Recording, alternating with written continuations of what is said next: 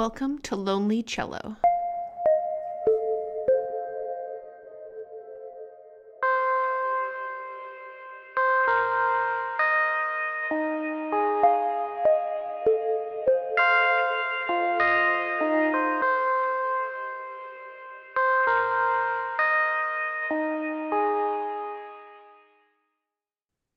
Welcome to Lonely Cello. I'm your host, Emily Wright, and I am here with Noah Kageyama. unbelievable the people I have roped into talking to me. I have been anxious and excited for the past couple days because you're such a source of so much of what is important and also interesting in my work and the lives of the people that I work with. So just thank you for taking some time to chat with us. I think this is going to be off the hook. I think people are going to really love Sure. this. Thanks for having me. Um, so if you recognize that name, you might associate him with what do we call it? Like a blog, just the website Bulletproof Musician? Because it's all kinds of things, right? How should I refer to it? Honestly, I'm not even sure myself because I was trying to figure out how to describe what it is, and it's a blog. That's how it started out. I don't even know if people call them those anymore. But then, eventually started offering online courses, kind of based off of the courses I was already teaching, and then a few years ago started a podcast, and someday maybe a YouTube channel. So I don't even know nowadays what people call these things. The entity related to all things Bulletproof Musician. Um, so yeah, I guess for people who actually really don't know, kind of what do you talk about over there? So I started playing the violin when I was two and went through the whole normal sort of sequence of Suzuki and youth orchestra and chamber music and lessons and competitions and summer festivals and all that stuff that, a lot of young musicians go through. And throughout all of that, I had nerves like everybody else, and I had good days and bad days on stage. And I really didn't understand why. I mean, my teachers would tell me that practicing was kind of a good thing, and maybe I would be a little more consistent if I did a little bit more of that. But even if I did practice, sometimes I'd still get really nervous, and then even if I got really nervous, sometimes I'd play great, and then sometimes I'd be nervous and I'd play terribly, and then sometimes I'd be calm and I'd play terribly, and then other times I'd be calm and play really great. And even with practicing, sometimes I'd practice more and sound better. Other times I'd practice more and sound worse. And then there are times where I'd, take a weekend off and I'd sound great on Monday. So, none of it really made sense to me. And I just kind of muddled through and did my best. And eventually, the frustration kind of got to a point where I didn't really know what to do. Like I knew I needed to do something, but I didn't know what that was. And it so happened to be in grad school at Juilliard at the time, and came across this fellow named Don Green, who was teaching a class on sports psychology. And, this is the, what was it, late 90s. And I hadn't heard of sports psychology before and was just really curious about it, and took the class and discovered that it was quite transformative, both in my practice and my preparation and my performance experience. And so when I was done with school, I wasn't really sure what to do anyway with my life. And so I figured I'd stay in school for even longer, and went to get my master's and PhD in psychology to learn more about this sort of thing. And um, as I finished up school, I wasn't really sure how to be helpful to anybody. It's not like anyone on the internet, such as it was, knew that I was doing this or studying this or interested in helping people with this. And so the advice that I got was, to start a website or start a blog, and then start writing about it. And so part of it was to see if I could find people that I could be helpful to. But part of it was also, I was done with school at that point, but it's not like I learned everything in school. Like I learned a lot of things, but not necessarily a lot of the stuff related to performance psychology or performance psychology for musicians specifically. And so part of it honestly was just a way to force myself to keep reading, and then to try to take the things that were in the research and find a way to make them actionable. Because that was the thing that always sort of, bugged me about research. It's like, it's amazing stuff and they're finding all these cool things, but it's not like they end the paper saying, okay, now if you're a musician, do X, Y, and Z. Like they leave it there for you to figure out how to take care of it on your own. And so I thought it would be, I mean, if it were me out there reading, I would want someone to tell me, okay, don't give me every detail, just tell me what to do. And so that's how the blog ended up getting started. I feel like school is almost like you download the code, and then once you're done with school, then you start using the code, right? It's not like it's like the end. It's definitely not the terminal point. Um, Also, though, I just want everybody to just remember, he said, sometimes I practiced and I sound worse. Sometimes I was calm and it was great, or other times it was a catastrophe. This is a universal experience to people who are earnest about music. And I think every student who goes through something like this, they come to me positive that they are the only person who has ever done everything right and then had it explode in their face. And it's like, no, no, actually, maybe that might be the only universal thing in music is that like, wow, how do we even do this, right? Also, you kind of said, yeah, I did this and typical in Suzuki, but you didn't just do Suzuki, you studied with the master. Can you just we're going to get back to music psychology really quickly, but what was it like kind of studying in that environment with the man?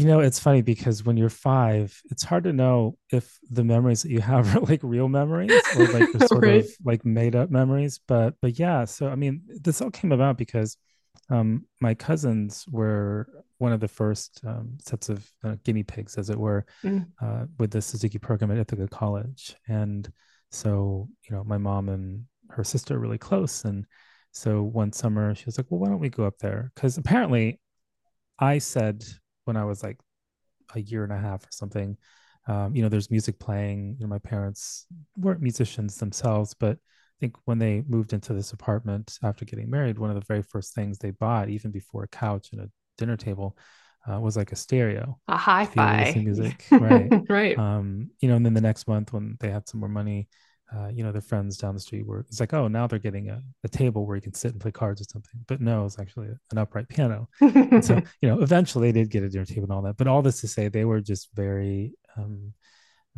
into music and listening to it and so forth. And so there was always music playing when I was growing up. And apparently, when I was really young, I would say things like "Oa Waik Mugas," and as a little kid, they weren't sure what that meant. But then one day, they were at a friend's house, and I was running around, and they had music playing. I said, "Nice Mugas." And so they figured out that I was saying Noah likes music. And so, my cousins were doing this thing. I think we had no plans for that summer. So my mom was like, well, let's go to Ithaca and see if you can start Suzuki. And, that's a great plan. But I was like 2.5. And I don't know if starting Suzuki when you're 2.5 was super common back then. So, they let me hold that Cracker Jack box with a ruler taped to it and, little dowel rod and so forth, and taught me how to bow and hold and all those things. And so, yeah, that first summer, I think all I learned how to do was bow to the D major chord. I think it still is. So my mom calls it the $1,000 bow. And, but, my mom isn't one to get discouraged very easily. So she was reading Dr. Suzuki's book and just completely inspired by this man's philosophy and what he had done and what he was doing.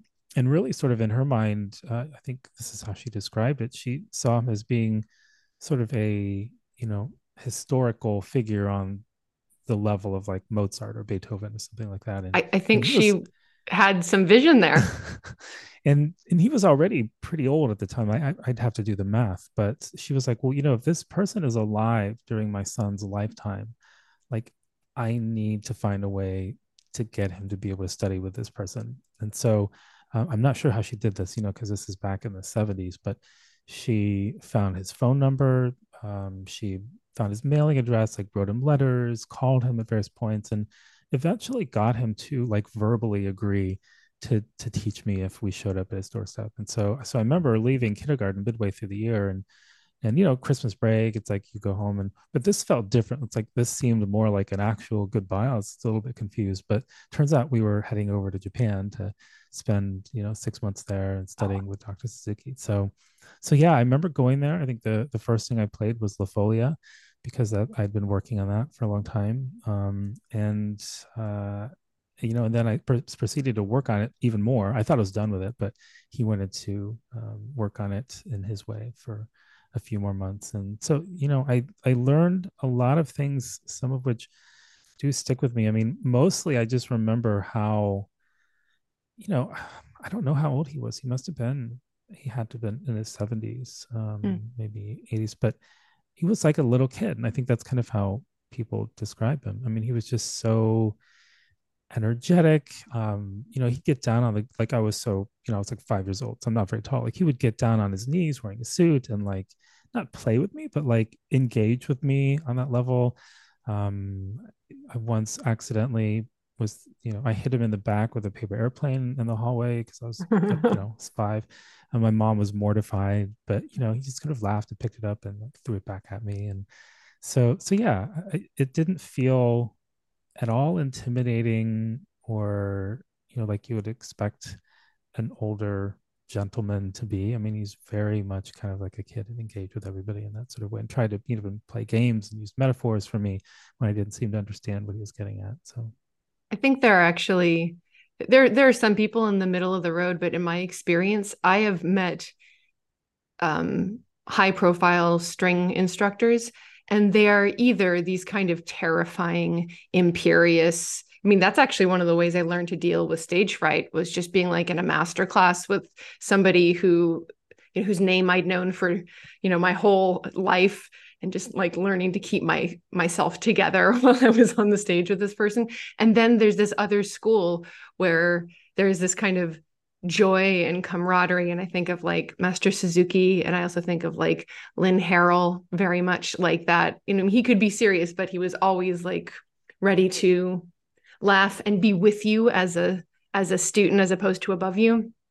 But yeah, one of the things I'm not going to wade into this too much, but the only thing that I actually got fired up about, I feel like, was it Mark O'Connor like came for Suzuki a couple years ago? He mm. just like went on the warpath. Maybe I didn't even want to wade into it because that's above my pay grade. But the thing that made me so sad is that he missed entirely the joy that like Suzuki himself and so many Suzuki teachers like offer kids, because it is a contrast to the very like old school, we want to say like German or Russian, but that kind of just hardcore school of joyless, frightening playing as a kid. So anyway, I just love that. This is just like this, you are my only connection with him in that way. And that's just so cool. So back to kind of getting into performance psychology. So you first kind of got into it as sports psychology. What carries over, kind of where are the places where we have an overlap, and like where does music sort of have to have its own vein of practice and research? Honestly, it's actually the so APA is the American Psychological Association, and I don't remember exactly when this happened, but every little area of psychology has its own division, right? So Mm. there's developmental psychology and cognitive psychology and clinical psychology and sports psychology is division 47, and it used to be called, I believe, something like division of sports psychology, but now it's called this will be maybe inexact. I forget the order exactly, but it's something like division of sport exercise and performance psychology. So they did work to bring performance psychology into the name to broaden it because it's been decades where sports psychologists have worked with musicians and non-athletes. There are folks who specialize in working with Wall Street traders, and Yeah, so this power has been going on, brokers. right? And so this has been going on for so long that I think increasingly more people are referring to sports psychology as performance psychology and are being understood as far as what that means. To me, I've always seen it as being the same thing. And yes, it's awesome that there are now, especially in the last 10 plus years or so, increasing numbers of musicians who are doing research on aspects of performance. There are some who've been doing it for decades, several decades, but I think it's becoming much more common to see folks in music pedagogy, for instance, doing research on the mental side of performance and so forth. So it's awesome because they're going to be able to conduct the studies that ask and answer the specific questions that I think musicians are most curious about and run into and struggle with. But I also have always been one to really like cross training.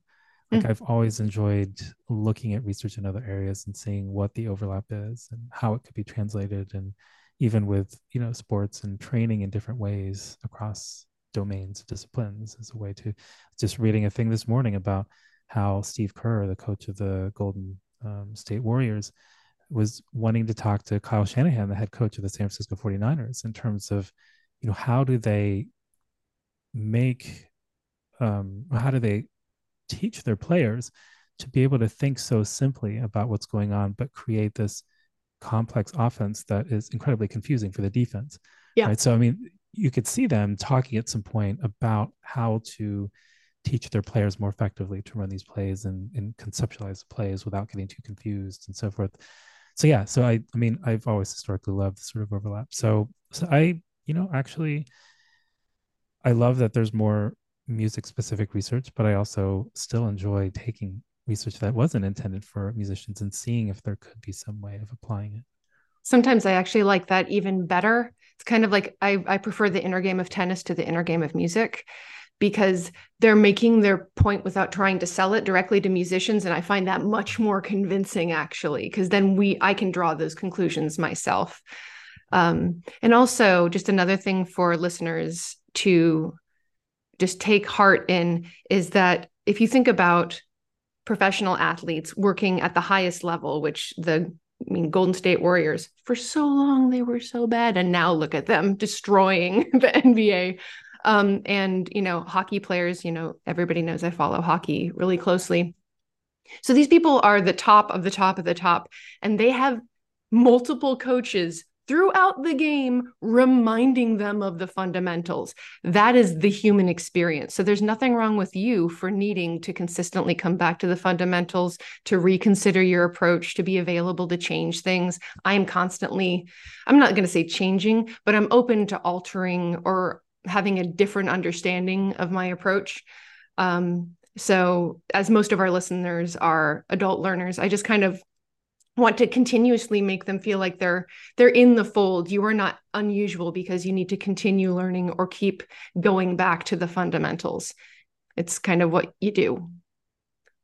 Um, so, looking at kind of the largest picture possible, what are some of the overarching ideas that kind of keep coming to the surface over and over again in terms of kind of successful practices or like common mistakes that well-intended students or performers make? And these two things are overlapping, but the two things that I feel like I end up talking about most or working on most with musicians at any level are practicing effectively and attention control, as in what exactly should we be thinking about or focusing on when we're performing.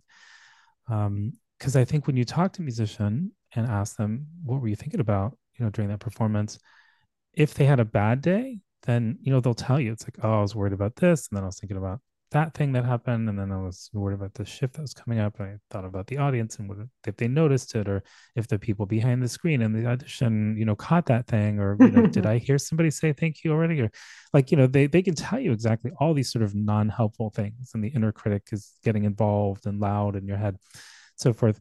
And on a good day, they'll often say something like, yeah, I wasn't thinking about anything, or I was just thinking about the music. And that is true, but it's not super helpful because it's so abstract as to be difficult for us to know, well, how do I just think about nothing then? Or how do I just think about the music? Like what exactly? And so it takes a little bit of pushing to get them to kind of be introspective and try to figure out what was going on, because a lot of times it just happens sort of naturally. And I think even your listeners, no matter what level they may be at, we've all had, I think, those accidental good days where if we think about it, it's like, yeah, I wasn't really thinking about anything, or I was just in the music. But it's hard to know what that means or what that really was. And so it turns out there are concrete things that we can think about that help us kind of get into the zone in that way more consistently. And with practicing as well, I think so this is the thing that I find most fascinating about the research on learning. Turns out we are not very good at gauging whether the thing that we're doing right now is leading to effective learning or not. So whether it's studying for a math test or working on a new piece for your lesson, the only way that we can gauge for real whether what we've just done in the last half an hour today while studying or practicing represents effective learning or not is to wait until tomorrow and then test ourselves. But we don't tend to operate on that sort of time scale, right? Like we just study and we read our notes and read the notes some more and look at our flashcards and then we go to the test tomorrow and it's like, oh crap, like I knew this stuff last night, like it was totally there, but I can't retrieve it now. And similarly, work on a difficult passage or work on a piece, play it over and over, and third, fourth time through, it's sounding pretty good. It's like, yeah, I'm ready for my lesson. And we show up at our lesson after school or whatever and haven't touched the instrument all day and then try to play. It's like, oh crap, no, like I swear it sounded better at home. Like it sounded good last night. And I'm sure, everyone has had that experience, or as teachers, we've had students tell us that. And so part of it is, yeah, like this sort of repetition after repetition, without actually trying to identify what the problems are and what the solutions are, lends itself to the very convincing appearance of rapid improvement, but doesn't actually result in long-term retention or the ability to retrieve those skills. And so that's one thing that I think is not something that we generally figure out intuitively, very quickly. And it takes a while to get to the point where we start to realize, oh, this didn't help. Whereas this thing that maybe didn't feel like it was helping in the moment, or it was kind of more like pulling teeth, that was more effortful and felt like I was, getting through my repertoire more slowly, but I sound better the next day. That's kind of weird. Yeah, my working theory that I did not invent. I have absolutely stolen this from other people. But it's that you have to, in your practice, expose yourself to the actual adversity, which is sometimes it is what is hard on the page, but also if you know yourself, like I know that, you know what, I'm just not as good as at extensions. It's just I do Byzantine fingerings to avoid an extension. But if I have to do one, being aware that it's difficult for me and kind of working through the thing that is difficult physically, I feel like that tends to lead to better results, but the practice has a very different feel to it. Very rarely do I feel like, yeah, man, that sounds polished, but the next day it doesn't feel like as much of a struggle bus to get the extension in tune. Would you say that that's kind of one of the components of the kind of one of the changes in mindset in practice that is useful, or does that seem sort of just anecdotal? No, certainly. I think anticipating what's going to be difficult for you on stage and not trying to make things easier for yourself in practice, but trying to make things more challenging so that you're prepared for what's inevitably going to happen in performance.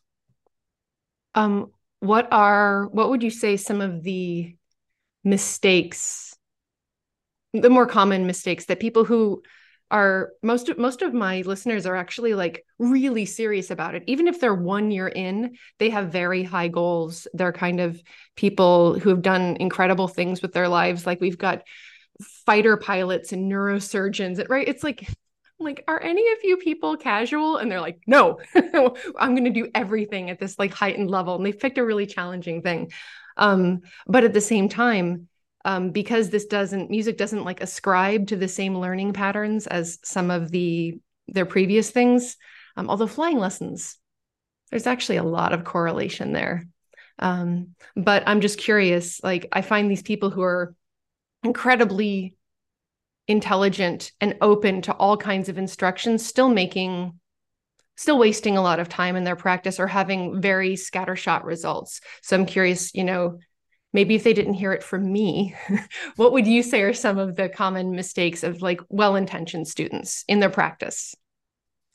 Well, it's interesting because if you have somebody who is already performing at a high level in some other domain, they're probably doing these things already, but they just don't recognize that they're doing them. And it can sometimes be hard to apply them to music because it feels Mm. like a completely different thing.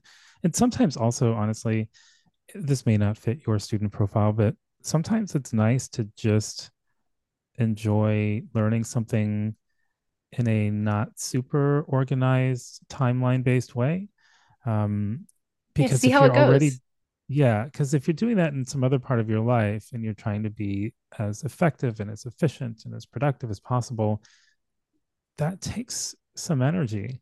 And it may be that if you're, picking up tennis or the cello or something like that, like that taking that same approach may suck all the joy and fun out of the leisure activity that you're engaged in. So I don't want to say that everybody should try to maximize performance or practice efficiency, because sometimes that isn't the answer. But um, I think the avoidance of recording is one opportunity to get in there and vastly increase the effectiveness of practice. Because a lot of times I think we just jump in, and it's sort of like going to the grocery store and shopping without a recipe or a list. Like we just, whatever kind of strikes our fancy at first, it's like, oh, let's work on that. That didn't sound good. So it's not really super organized in terms of like the priority of things that need the most work. And so usually what happens is people will say, yeah, I'll record myself, but like when it's ready, but ready is usually too late, and not soon enough. And so as soon as possible, I like to get people recording themselves, even if it's not complete. Even if it's just like the first line or the first page or the last page for that matter, just to get a sense of like, well, if this were a performance, where are the biggest little speed bumps and issues that pop up? And it's hard to expose those things when you're just playing it a bunch of times through, because you don't really notice. And when you end, everything seems pretty smooth. It sounds pretty good. And so you feel pretty good. So with recording too, and this is not fun for anybody, but the idea is to actually record yourself first, right? Don't practice it and play it a few times and then record yourself afterwards. Like that's nice. If you're looking to build confidence, there's a time and a place for that, and that can be a useful way to record. However, if you want to find out where things really are and what you need to spend the most time on before your lesson in 3 days, or before the performance in a month, then yeah, you want to wake up in the morning or whenever you're able to practice. Do get warmed up, make sure your fingers are warm, your body's warm, and so forth. But then play the thing without touching it, first, It's your all the way straight through. it's like your fasting glucose level, right? Like let's just Right. see where you actually are before we like bring all this other stuff in. Yeah. And that's not a fun process. It does get easier over time, and it doesn't make you cringe nearly as much. And especially when you start hearing the improvements and you start feeling increasingly comfortable being in that sort of uncomfortable place of playing without having touched it, performances feel much more like that, and much less fraught with uncertainty and so forth when you've been doing that for weeks or months in advance. And so getting used to that, and then listening back, where the listening back part's important too. I think we tend to listen back more with kind of a judgmental lens, where it's like, was this good or was this bad, right? And the good and bad, that doesn't feel very good for us. And so I think an easier lens, or not easier, but a more helpful lens might be more of like a diagnostic lens, as in, if I'm going to the store and shopping for things, I might do the same with my recording, where it's like, well, what's my list of problems that I'd love to find a solution to? And maybe I'll identify 3 or 5 or 10 um, things that weren't coming across the way that I'd want, and I'd love to find a way to make it sound different. And so then you have this list of problems, and you can go through it and prioritize and then figure out which ones am I going to spend some time on today. And if I'm just going to be able to have enough time to solve 1 or 2 problems, which ones would they be? And then you can go about kind of brainstorming different practice strategies or different solutions for why this is happening. And in that process of identifying a very specific thing that doesn't work out the way you want, and then finding a solution to it that you can verbally articulate and write down and see there on the page, that's incredibly empowering, as a practicer and as a musician, to know that, oh, this didn't just happen randomly. It happened because of this. And if I do this instead, it sounds the way that I want it to.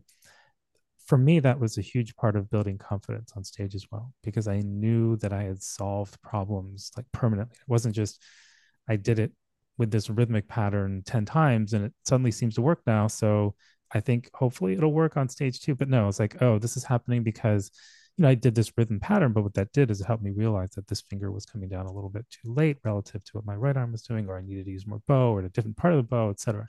And so yeah, I mean, just that one simple shift in how I practice made a huge difference in terms of my confidence. And I think it's not just me. I think a lot of folks as well, they feel more enthusiastic about practicing for one. So they do it with a little bit more excitement and curiosity and joy. But then performing too seems more like, yeah, I know I could do this stuff. Let me go and do this thing. Yeah, and I've got just a little adjunct to add there. If if listening back to your recording is truly traumatic for you at first, and I understand that, um, you can even sometimes watch yourself without the sound on, because also janky playing has a real look to it. And so you know what part it is. The music is going in your head, but sometimes actually watching the problem happen and not feeling so attacked by the sound. In fact, sometimes I'll even do it if I feel like I'm running out of bow and I'm so obsessed with listening to my intonation was wobbly, or, oh, I played that leading tone too high, and I'm not paying attention to like what I'm physically doing. But then just watching me tug an extra 3 inches of bow right before my bow change, that really stands out. And then the other benefit to actually recording um, and then watching yourself back, developing the intestinal fortitude to watch yourself. Um, that really does harken back to the idea of the bulletproof musician. When I record myself, even if it's on my iPhone only for myself, I am at least 10 or 15% more nervous than I would be just by myself. Just like I am a little bit more nervous playing in front of my students. Now, the nervousness doesn't wreck me, but it is a different experience. So I just can't overstate how valuable, especially if you have a little bit of anxiety around playing in front of other people. It's this nice halfway point to record yourself and just kind of get used to that. It shows you that you don't actually die from hearing your own mistake. You can just like have that mistake and learn from it, or even just leave it in the rearview mirror. Just like leave it where it is and you're fine. Um, so, you know, I'm kind of struck by a lot of my colleagues having like radically different reactions to similar things happening in their lives, specifically in either performances or auditions. So, like, two people can have a performance that's largely successful, and one of them will feel like, yeah, that was great. Wasn't perfect, but like, yeah, yeah. And then somebody else will just be devastated. And I'm just wondering, what we do does require us to be discerning. I think it's one of the main differences with like sports psychology. Like you can still fall down, but as long as you score the goal, you're successful. Whereas if I miss every single note in the big run up to the high note in the Elgar, well, I mean, I will survive as a human being, but that won't be a winning performance for me, for sure. Um, but I feel like perfectionism, we turn these things into just like little pointy things to turn against ourselves and stab ourselves in the heart with over and over again. How can we offer a way forward to people whose perfectionism ruins the experience, or seems to preclude any happiness or satisfaction on their instrument, even if they do pretty well? Yeah, no, that's a tough one because I think there are a number of different elements to it that could be involved. I mean, for Mm. one, musicians, so many of us start so young that our sense of identity is often quite tightly intertwined with music and how we play and how we sound and our professional success or failures, as it were, such that I mean, I remember days, in college in the practice room, I couldn't seem to play in tune, and like I just didn't even really want to eat like at dinner. I just didn't feel like I deserve to go to the good dining hall or anything. Like it's just because you just don't feel like, you kind of have these existential crises and wonder, like, what am I doing? Like I can't play in tune. Like what am I, like, it just, I don't know, it After all feels like, these years, why right, am I not playing in tune? Yeah. right. And then especially, if you're on the audition circuit and taking auditions and playing well but not advancing, or advancing, playing well but then not winning the job, and like doing your best and giving up so much and making so many sacrifices and practicing so diligently and doing everything you can think to do, and still not getting the results that you're looking for, and just it can be very confusing and very demoralizing and frustrating. And so there's something to be said for, and the problem too though with this identity is, I mean, I have a friend who was doing extremely well in the music world, went to Curtis and, won these big jobs and at such a young age. But, just a really curious person who was interested in other things in the world and went on to start exploring other things and got a lot of pushback from folks that she was friends with or who are in music, in the sense that, you need to be more grateful for these opportunities that so few people get. Like you're just throwing them away. Like, or even if you have a good job and you're doing well, but then you're spending too much time, as it were, kayaking or training for a triathlon or something, then people see you as not being serious enough. Or if you God forbid have some other professional thing that you want to itch, whether it's real estate or something else. I mean, I think there's some internal pressure, but I think there's also sometimes some external pressure in those ways. And then with that can tie in with perfectionism as well, in terms of depending on your family experience, your teachers, or the environment that you grew up studying in. One of the things that I've found interesting about perfectionism research more recently that I've started to read about is this idea that perfectionism isn't really so much about the high standards that I think we tend to associate with perfectionism, but it's more about this persistent feeling of not being enough. Hmm. And so the high standards are almost kind of like a shield that can be used to protect oneself from that feeling of not enough. And that, I have these high standards, so I have to be comparing myself on a different level than anybody else. But then also, if I can meet these high standards, then maybe I'll be enough, to get the approval of so and so, or to feel appreciated or feel seen or feel loved by X, Y, and Z. And that, of course, that feeling of not enoughness, unfortunately, doesn't really change no matter how close we get to those unreachable sometimes standards that we set for ourselves. What I did, I have perfectionistic tendencies now, but it's not quite so much like this cloak that I bring into everything like I used to. What used to happen to me is I would set this like bananas goal and I would work for it and then I would get it and I would then say, well, if somebody as crummy as I am can get this, then that goal actually must not have been as discerning as I thought it was. So like we can always find ways to be like, no, no, no, we're going to either move the goalposts or change the equation so that we end up feeling not enough no matter what. Like we can make sure that happens. We're awfully good at Right. that, I think. Yeah, I mean, because even if I mean, another way of kind of perpetuating that same thing is you reach the goal and you don't get the response, enough Facebook likes or whatever reaction you're looking to from, a mentor, teacher, or somebody around you, people around you. Then it's like, oh, okay, so even that wasn't enough. Like, I need to set the bar even higher. You just Right. kind of spiral to the point where it's just become kind of paralyzed and demoralized at the end of it because nothing seems to be enough. And then we start worrying that there's something inherently wrong with us that we just don't even see, that we're still perfect, yet there's something that people can sniff out that is still lacking in some way. Yeah. Um, so do you by any chance know of the podcast maintenance phase? I don't. Oh, so I am not a paid shill, but I might as well be because like anytime any kind of methodology, numbers, research, data, or culture, like I'm like, have you listened to maintenance phase? They're basically skewering wellness culture, and they're doing it though through methodology and data, and just kind of looking at like their last episode was on Ozempic, the weight loss drug.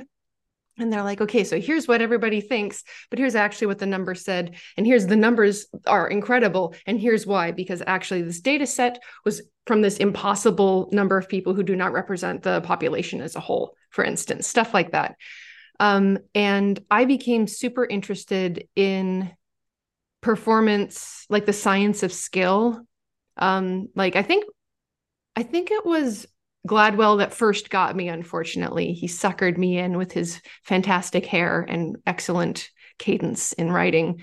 Um, but then, why am I forgetting his last name? It's called The Talent Code. Daniel Coil. Coyle. It is Coyle. I Mhm. was going to say it. And I was struck by some of the ideas in there.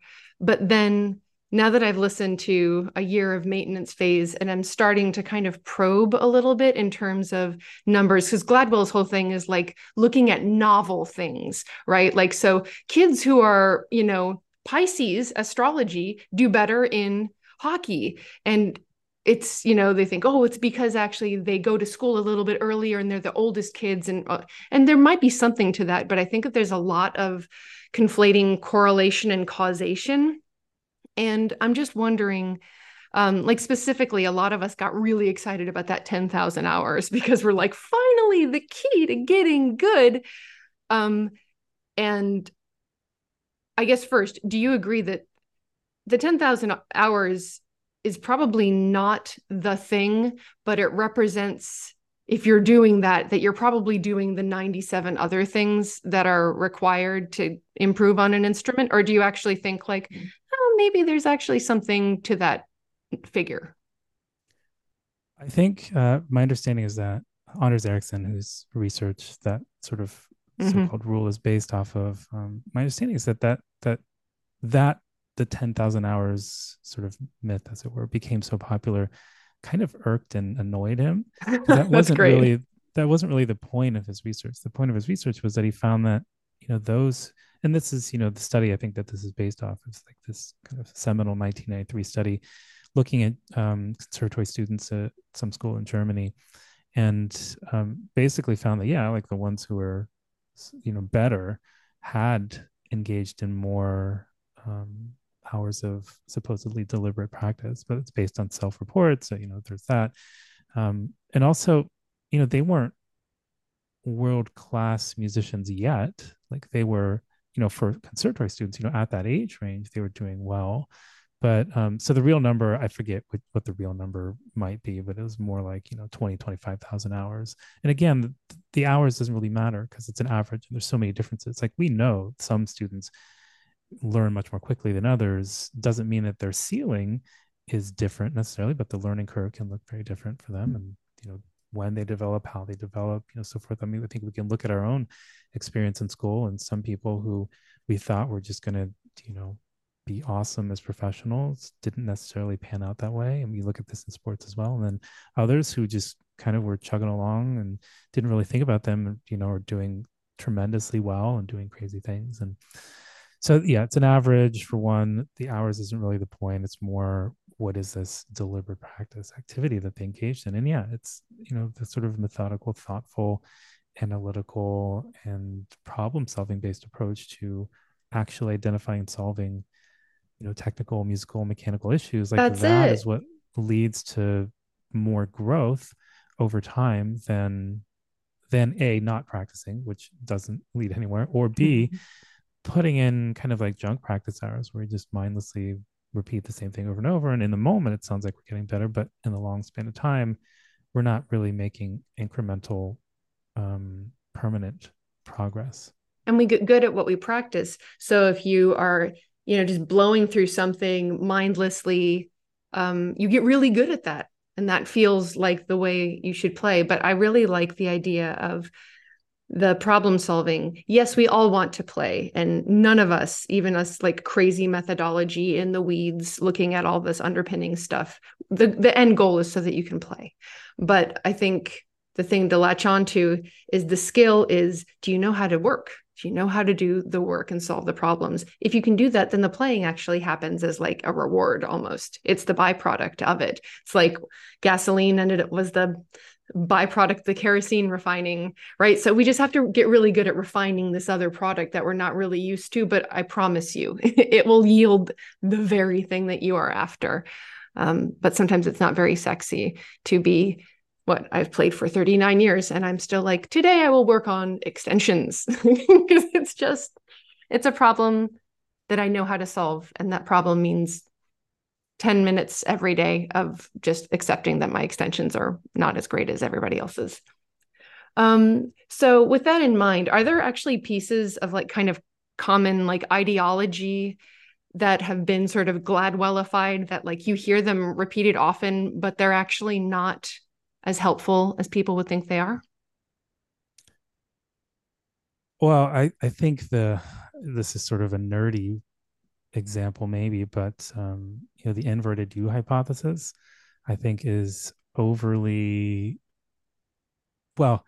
So if you're listening to this and you have no idea what the inverted U hypothesis is, then maybe I've gone too nerdy into this. No, But tell me actually. I maybe I have heard of it, but I've not heard of it by this name. right, you probably have. Basically, this has been around for like over 100 years, where it's the idea that this inverted U shape of the relationship between anxiety and performance quality. And this is a subject that we could easily get into for like Oh, hours, okay, but yes.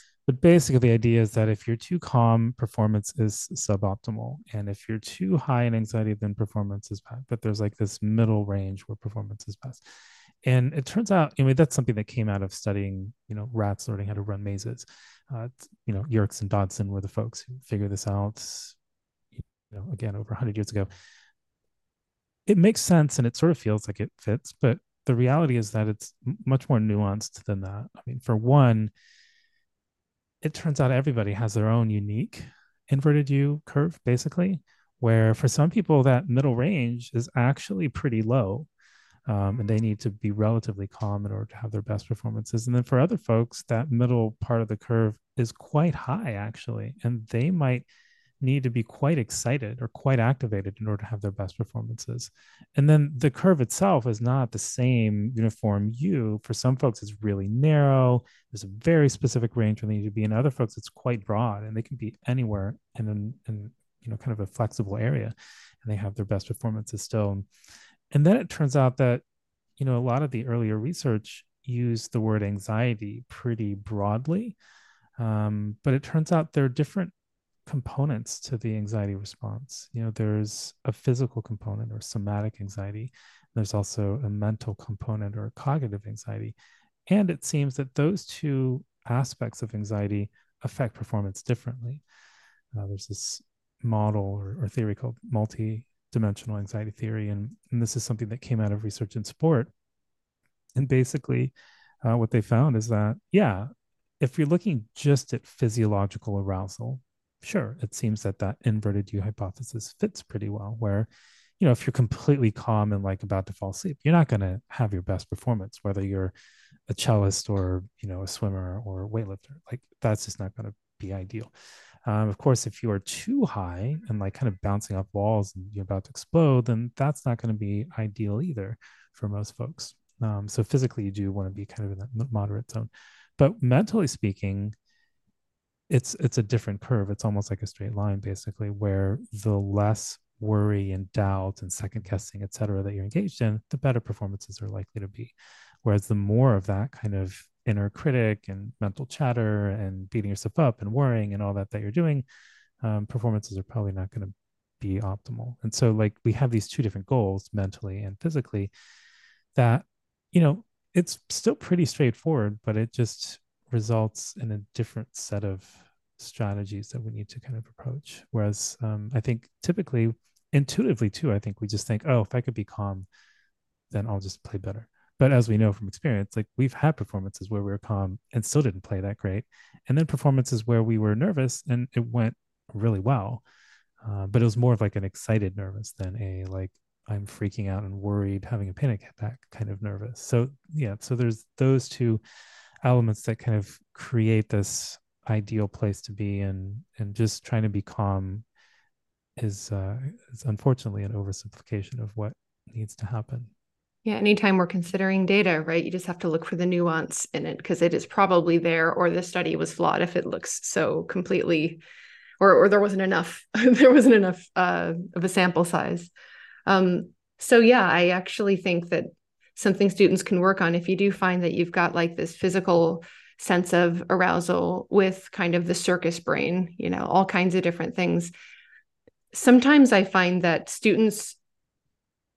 the real problem is that students will attach a certain significance to the state of physical arousal. as opposed to just saying like, well, yeah, I do feel like a little bit, for me, sometimes I feel like my fingers belong to somebody else right before I play, but like I've trained myself enough to be like, those person's fingers will also play these notes. Um, but one of the best things I ever did, and I feel like actually Ron Leonard might have done this with me, is as I said, I just feel really jumpy. Like I don't, he's like, do you feel bad? I'm like, no, I just feel like, I'm a type A. I'm kind of an uptight person anyway. And he's like, well, then it's not significant. This is in your brand. This is kind of who you are. So as long as you're not thinking that I'm jumpy and this is bad, just go out there and have the time of your life. You've practiced enough. It'll be fine. And by and large, it was. So just kind of being aware of the significance you're attaching to certain things, just even the awareness of it, I think can be a tool to help releasing some of it. So we're kind of wrapping up here, and I'm sure everybody's going to want a whole bunch more of you and the kind of discussions that you have. So obviously we've got just the blog that continues to be updated, and there is just a treasure trove, like a mountain of excellent writing. You said you've got a podcast. I bet you're a lot better at releasing things than I am. Mine's every month or 4 months or 3 weeks, just who knows. How often do you put out your podcast? So both with the podcast and the blog, there's something that comes out weekly. Holy With the smokes. with the Making us look bad, podcast, Noah. right, well, part of it's a little bit easy because 3 times out of four, it's just a like a short 1,000 word um, kind of rundown on a particular study that I think is useful for musicians. One time out of four, it's more of a traditional interview type of thing with somebody, and that takes a little bit more time. But yeah, that's how I make it easier to get out on a weekly basis. All right, I'm taking notes. And then you said that you're offering coachings. Kind of what is involved in that if somebody wanted to either contact you or take, a course from you or one of your kind of affiliated people? Yeah. So there's really two options. It was a long time ago, actually. I started this maybe 2011 or 2012. I started offering this online course. It's basically modeled after the semester long classes that I teach at Juilliard and Cleveland.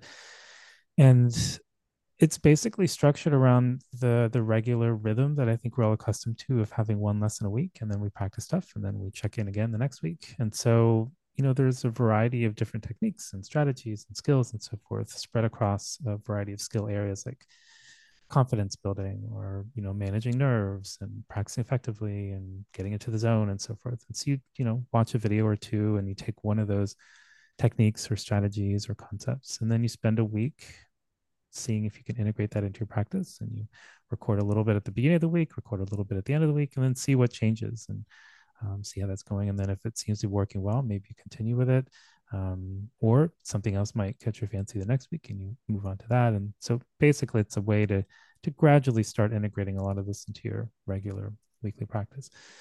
And the live course is more for folks who know that if they were on their own, it just wouldn't get done. So basically which is I think most of us a lot of the time. So the idea is to gather a bunch of people together into a cohort, and usually there's around 100 or so in a cohort, and we'll go through a 4-week series of classes, once a week, cover a variety of things in one area, and then for homework you'll make a before recording, try out the skill for a few days, make an after recording, and then kind of compare notes amongst the cohort and the forum, and that sort of public accountability, and just a kind of feel and vibe of it's like, oh, it's not just me doing this, but there are a bunch of other people who are doing it together.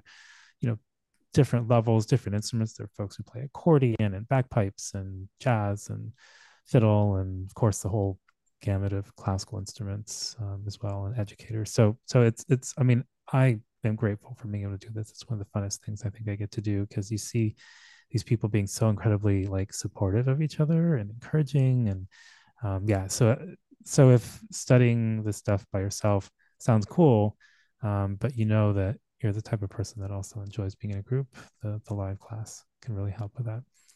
So yeah, those are the two basic options at this point. All right. And I'm going to link to all of that in the show notes. So don't you guys worry about writing any of it down. I really appreciate you for just doing this work and then sharing it, right? And then being so public. And even though classes and everything are behind a paywall, there's a million words probably that that are a great starting point. And I'm just really, I'm just glad that the Bulletproof Musician is around on the internet. It is heartening, and it's a kind of an antidote to a lot of the culture we get steeped in especially classical music. So thank you, and thank you for taking the time. Yeah, thanks for having me.